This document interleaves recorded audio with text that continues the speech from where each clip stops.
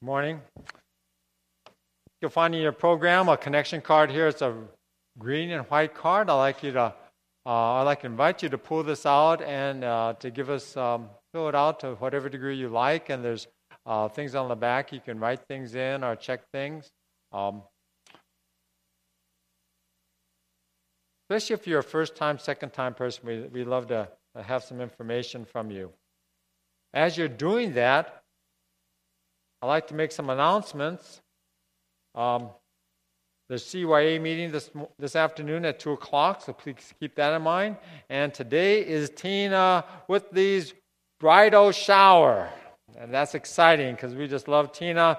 We're excited for Tina and Robbie. Their wedding coming up, and their shower is today at 12:30 in room 10. And if you can make that, please join them in that celebration. Those are fun things. And I hear guys can even come. I think. That's what I heard. That's the rumor out there. And there's a ladies' picnic. Man, the ladies, they got a great picnic coming up at Sycamore Canyon Park in Diamond Bar. Ladies, take advantage of this. Get to know other ladies. It's fun. We just had a men's dinner last night, and that was really great. We had a couple of great testimonies, and we were just eating together and enjoying one another, getting to know one another better. So ladies, take advantage of this. Ballroom dancing coming up June 11th. A big thing I want to bring to your attention is we have our annual congregational meeting, which is going to be Sunday, June 5th. Kind of plug that into your mental calendar. June 5th, which is the first Sunday in June, we'll have our annual meeting, and that is directly after Sunday service. It won't take long, but we always cover important things there, and we'll talk about the church for the next fiscal year to come. Okay? So those are things to keep in mind. The rest you can read on your own. We normally don't do this, but this is kind of a special situation. We have in our congregation this morning Kathleen Lashley. Where are you, Kathleen? Stand up, Kathleen. Kathleen, now, if I'm not mistaken, Kathleen, you're from Canada? Okay, so you're visiting us from Canada. And Kathleen, the way she's connected with this church is that when we've had teams go down to Brazil, Kathleen was there to do translation for our teams, help with crafts, kind of baby them along, make sure they don't fall in the river, all those kind of things. And so she's visiting, and she's with the Hoxies, right? She's staying with you? Okay. So how much longer are you going to be here? For 1 week. Okay, then you're going to Canada? You're on home ministry now? You're going back to Brazil later on? Next year. Okay, well, God bless you, and may you get refreshed and just really be surrounded by loving people all your time here. So welcome, thank you. Thank you for your ministry to our people when they went down. Thank you very much.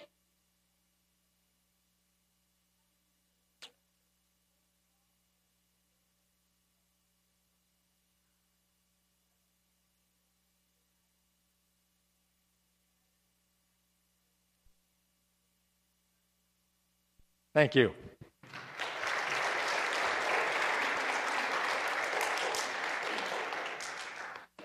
Okay, if you have your Bibles, I'd like to invite you to open your Bibles to 1 Kings 2, but if you don't have your Bibles or you're just plain old lazy, just look on the screen, and we'll have the text on the screen. This is 1 Kings chapter 2, 1 through 4. 1 Kings chapter 2, 1 through 4. It said, when the time drew near for David to die, he gave a charge to Solomon his son. I am about to go the way of all the earth, he said. So be strong, show yourself a man, and observe what the Lord your God requires. Walk in his ways, and keep his decrees and commands, his laws and requirements, as written in the law of Moses, so that you may prosper in all you do and wherever you go. And the Lord may keep his promise to me, if your descendants watch how they live, and if they walk faithfully before me with all their heart and soul, you will never fail to have a man on the throne of Israel. Let's pray. Father, as we conclude this series, talking about those who were once high up and how they have fallen from hero to zero, Lord, we pray that you'll speak to us again today and help us to see relevance in the teaching. Help us, Father, to understand better not only our world, but even our own human nature. So, Father, bless this time and use it for your glory. In Jesus' name, amen. Amen. You know, I'm just going to talk to Andrew now. Andrew, I'm just going to cut out those first 3 slides because of time. You know, one of the things that we find in life in general is things are always changing. You know, there's change. Our life, our world changes so quickly. If we had a graph and thought about mankind, the history of mankind, it'd be growing along for centuries and centuries and centuries, and all of a sudden, boom, it shoots up in the 20th century. Just shoots up. Think about just a simple thing of internet. Just think of the simple thing of internet and how it has changed our lives in such a short period of time. That's just one item of many. But you know, there's some things that over the centuries and over the generations, they never change. And it kind of lines up with what Solomon wrote. And he wrote this in kind of a time when he was having self-realization. And it's in Ecclesiastes chapter 1, verse 9. He wrote, "What has been will be again. What has been done will be done again.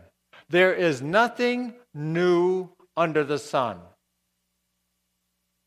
These are the words of Solomon, the son of David, who, when we look at history, he was looked at as one of the wealthiest kings, or maybe the wealthiest king in the world's history. And this man was blessed with a wisdom and a knowledge that no man on earth has ever had. And we're going to investigate this man. We're going to look into the life of this man, because in the end, he says about life that it is meaningless. He says, meaningless, meaningless, or vanity, vanity. There's nothing of real value in life. And he boils down to what is life? It's the requirement of us to obey God. But it came a whole lifetime for him to understand that. A whole reign as a king.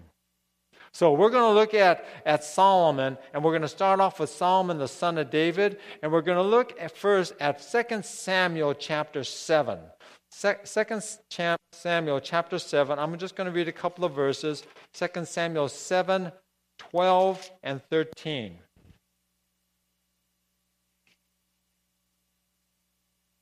Then Samuel took a stone and... let's see. Well, that's 1 Samuel, excuse me. When I used to do that in the past when I was younger, I'd turn to the wrong text and I'd almost panic. My fingers wouldn't work right. But now I say, big deal. That's the neat thing about getting old. That is really the neat thing about getting old. 2 Samuel chapter 7, verse 12. When your days are over and you rest with your father, I will raise up your offspring to succeed you, who will come from your own body, and I will establish his kingdom. He is the one who will build a house for my name, and I will establish the throne of the kingdom forever. This was God speaking to David. Now, we got to understand that David was the most beloved king of Israel. And it wasn't because he was perfect. He was just the opposite. He dropped the ball so many times. He fell on his face. He had people murdered. He was just matter of fact, he had so much blood on his hands that God said, you cannot build my temple. But what God is talking about is because David always had a heart for God. In other words, every time he fell, he always still had a heart that loved God. And that kind of talks about us, hopefully. That even though we may fall on our face, even though we may do things that we know God is just so disappointed in us, that when we continue to love him and want to come back to him and start fresh, he will give us that opportunity. And because David had that kind of heart, God was faithful to him. So he says to him, David, you got too much blood on your hands. You can't make my temple, but your son I'm going to put him on the throne, and he is going to have that honor, that incredible privilege of being the builder of the temple. See, remember, David was that shepherd boy who rose to be king in Israel, and David pleased the Lord. You know, we don't have any modern day kings and princes. This is the closest thing we got to a prince right here, right? Yeah? Ice cream for everyone. You know, this America, you know, we just don't have that system. But for us to understand what's really going on here between David and passing on, we have to put our mindset in the mindset of monarchy, of people being ruled by a king. And because Solomon showed himself to be faithful, Solomon, David's son, was faithful and humble, and he saw what was right in God's eyes. God came to him, and he asked him this question: ask for whatever you want me to give you. In other words, he says, Solomon, what do you want from me? You're starting off your reign, and I will grant what your heart's desire is. And this is how Solomon responded to him. Your servant is here among the people you have chosen, a great people, too numerous to count or number. So give your servant a discerning heart to govern your people and to distinguish between right and wrong. For who is able to govern this great people of yours? Wow. I mean, he could ask for anything. And he's asking for wisdom and that capability of being a good leader. And so this is how God responds. Look at 1 Kings chapter 3, verse 10 through 14. I mean, listen to how God responds to this. And this is a lesson for us. When we come before God with the right heart, God responds in the right way. Look at well, he always responds in the right way, but anyway, in a way that was pleasing. 1 Kings chapter 3, verse 10. The Lord was pleased that Solomon had asked for this. So God said to him, since you have asked for this, and not for long life or wealth for yourself, nor have asked for the death of your enemies, but for discernment in administering justice, I will do what you have asked.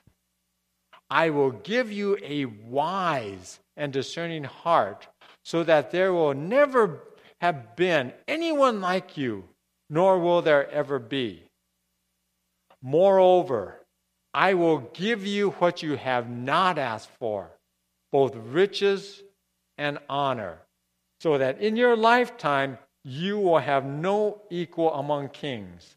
And if you walk in my ways and obey my statutes and commands as David your father did, I will give you a long life.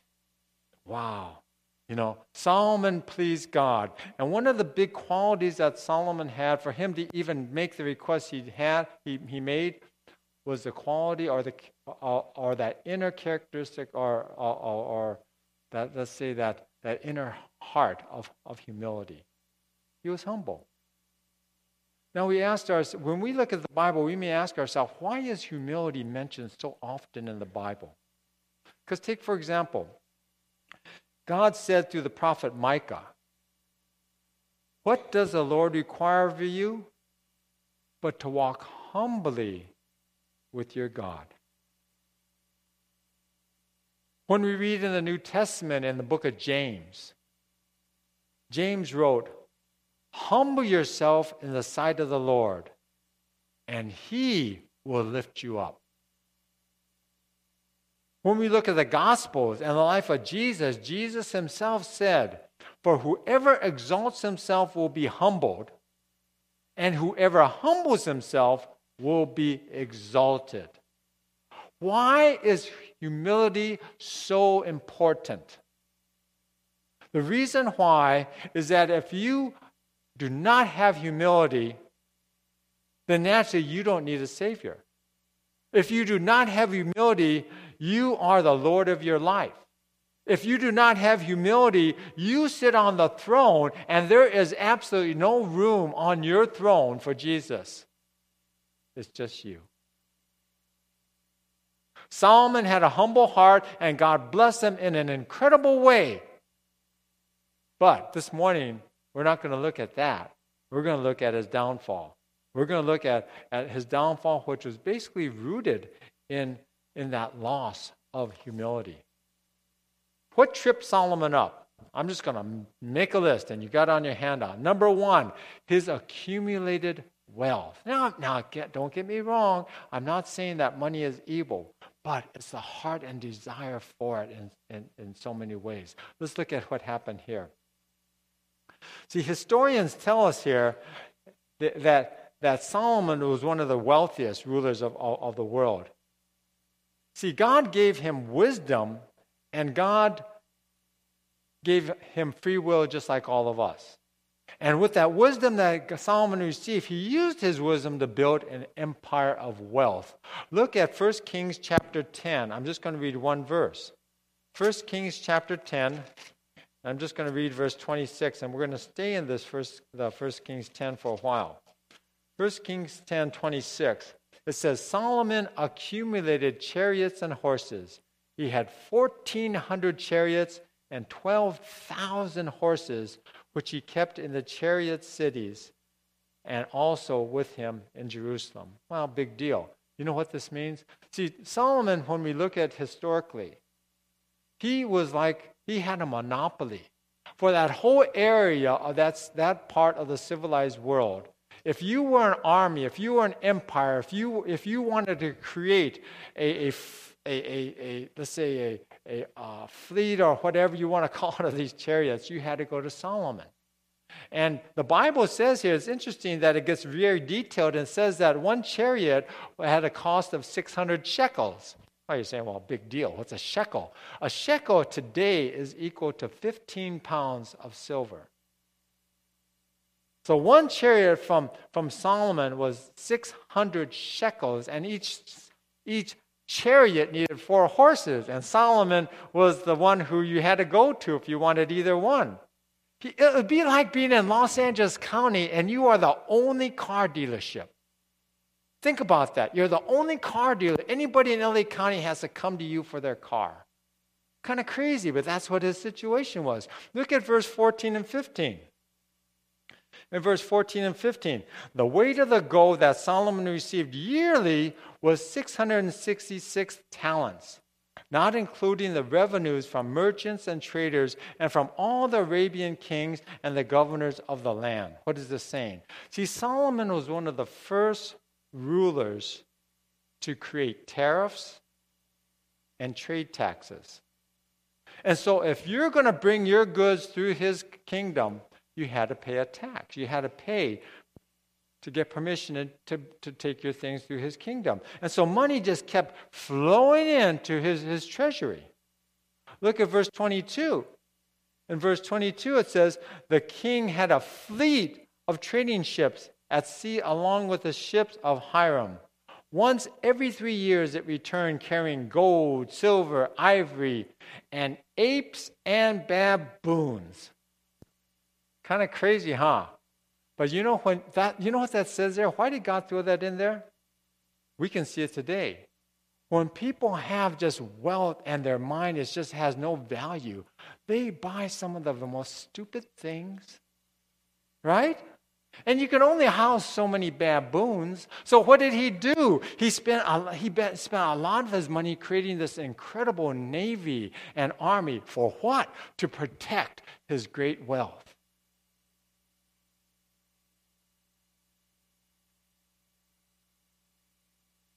What would Jesus do? Sounds kind of trite, but think about it. What would Jesus do? What do you think God would want you to do if you had this great wealth? What do you think your responsibility is if you had an enormous amount of wealth, far beyond you would ever be able to spend? See, Deuteronomy 8:17 to 18 gives us a heart check on this. You may say in your heart, my power and the strength of my hand made me this wealth. But you shall remember the Lord your God, for it is He who is giving you power to make wealth. Christian stewardship. The whole teaching of Christian stewardship is that we are stewards. We are managers of the wealth that God has entrusted to us. And we are to use that for the Master's will, to do the Master's will. There's a very basic principle here that I want you just to grab onto and hold on to, because when we think of wealth, it's very subjective. What wealth is to you can be different from me. What I think as wealth, someone may think I'm in poverty. So it's very subjective, but God can help our minds grab onto how He wants us to view things. But this is something to keep in mind. Great wealth in the hands of right people can create great blessing. Great wealth in the hands of the right people can create great blessing. You know, a study came out last week about CEOs, chief executive officers of corporations. And they said across the country in the United States, CEOs on an average make 335 times more money than the average worker. Think about that, 335 times more money than the average worker. But there's some wonderful examples of exceptions to this. Also, 2 weeks ago, some of you may have seen it in the news, there was an owner of an electronic company in Los Angeles, and this company was built up from nothing. And this owner says, you know what? I have my wealth. I've gained from this company. And here's a young guy. He looked like he was just in his 30s. He says, I'm giving the company to employees. I'm going to give my company to the employees who built this company up. And so all the company stock that the company had was being distributed to the employees of the company. And it was just a mind blower to them. There's another CEO in New Jersey. And what he did, he took his own money out of his own private money, and he established this huge education fund. And he said to all his employees, this fund is for you and your children. Any child of an employee in this company has money to go to college. I'm guaranteeing your child is going to college. That money is not going to be the roadblock. Incredible. There's another CEO that his salary has for many years been $1 million a year. He made the declaration. He said, from this year forward, my salary is going to be $70,000. As a matter of fact, I'm going to make $70,000 the minimum wage for everyone in my company. And so what that meant is that 25% of his company employees, their salary suddenly doubled. Incredible. I don't know if these guys are believers or not, but we see in here godly characteristics of real generosity. We see guys that are getting wealth, and they're using wealth for blessing. Solomon, his downfall was accumulation of wealth. Let's go on to another one. Another thing that tripped him up, his worldwide fame. Look at continuing on in 1 Kings chapter 10. Let's look at verse 24. Verse 24 says, the whole world sought audience with Solomon to hear the wisdom God had put in his heart. So you can picture this. In other words, things got out, and the word got out that this guy is an incredible guy. This empire, this kingdom he's making is just beyond belief. And so if we look at verse 4 to 6 in that same chapter, verse 4 to 6, it says, when the queen of Sheba saw all the wisdom of Solomon and the palace he had built, the food on his tables, the seating of his officials, the attending servants in their robes, his cupbearers, and the burnt offerings he made at the temple of the Lord, she was overwhelmed. Now, some of you think this Sheba thing is kind of fictional. Let me see a map up here. I don't know if you can even see it. You can't even see this thing. They're fun to use anyway. Do you see that? Well, no. Okay. Sheba is actually modern day What happened? Oh, it just blows out. Oh, there it is. Sheba's actually modern-day Yemen. You know, sometimes when we read the Bible, we say, oh, that sounds like a fairy tale. No, Sheba is actually the ancient civilization of Saba. And that's mentioned 3 times in the Bible and 1 time in the Quran. And it was down here. So look at, here's Yemen, and this was the kingdom of Saba. And here is, look at, we go up, we go north, and here's Israel up here. And Solomon was there around Jerusalem and Israel. So all this area, the civilized world, Solomon had this huge notoriety. And people were coming to him, and these rulers were coming to him, and they were bringing these incredible gifts to him. And they were just overwhelmed by what this man had and the wisdom he had and shared with them. So this world fame was just an incredible thing that no other ruler in the world had that, probably then or ever. But really the biggest thing of all the things that tripped up Solomon was his foreign wives. Look at 1 Kings chapter 11. 1 Kings chapter 11. Let me read for you verses 1 through 4.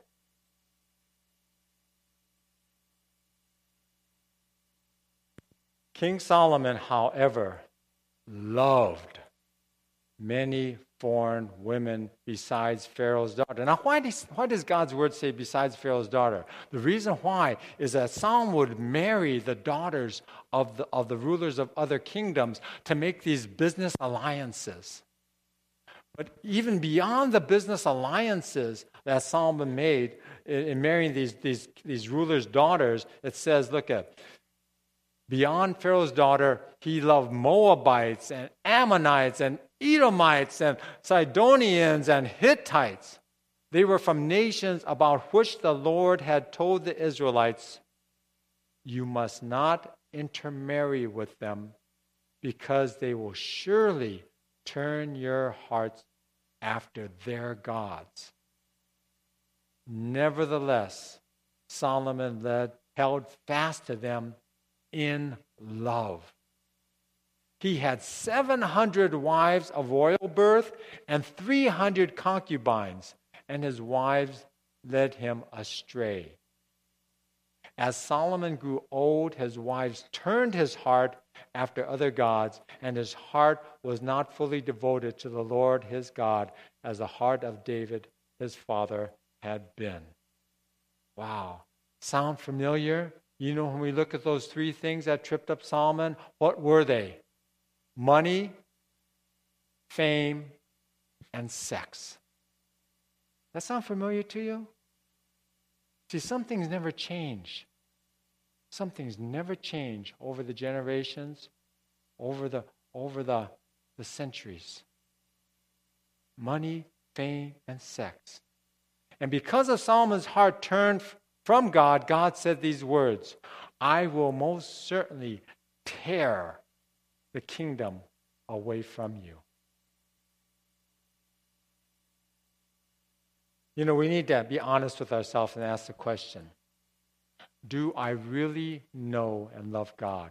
Because really, that's the bottom line, really. How could a man who is a son of the most spiritual, most beloved king of Israel turn so far away from God? Think about it, 1,000 wives, and look at all the kids, and none of them are going to be lovers of the God of Israel. Not one.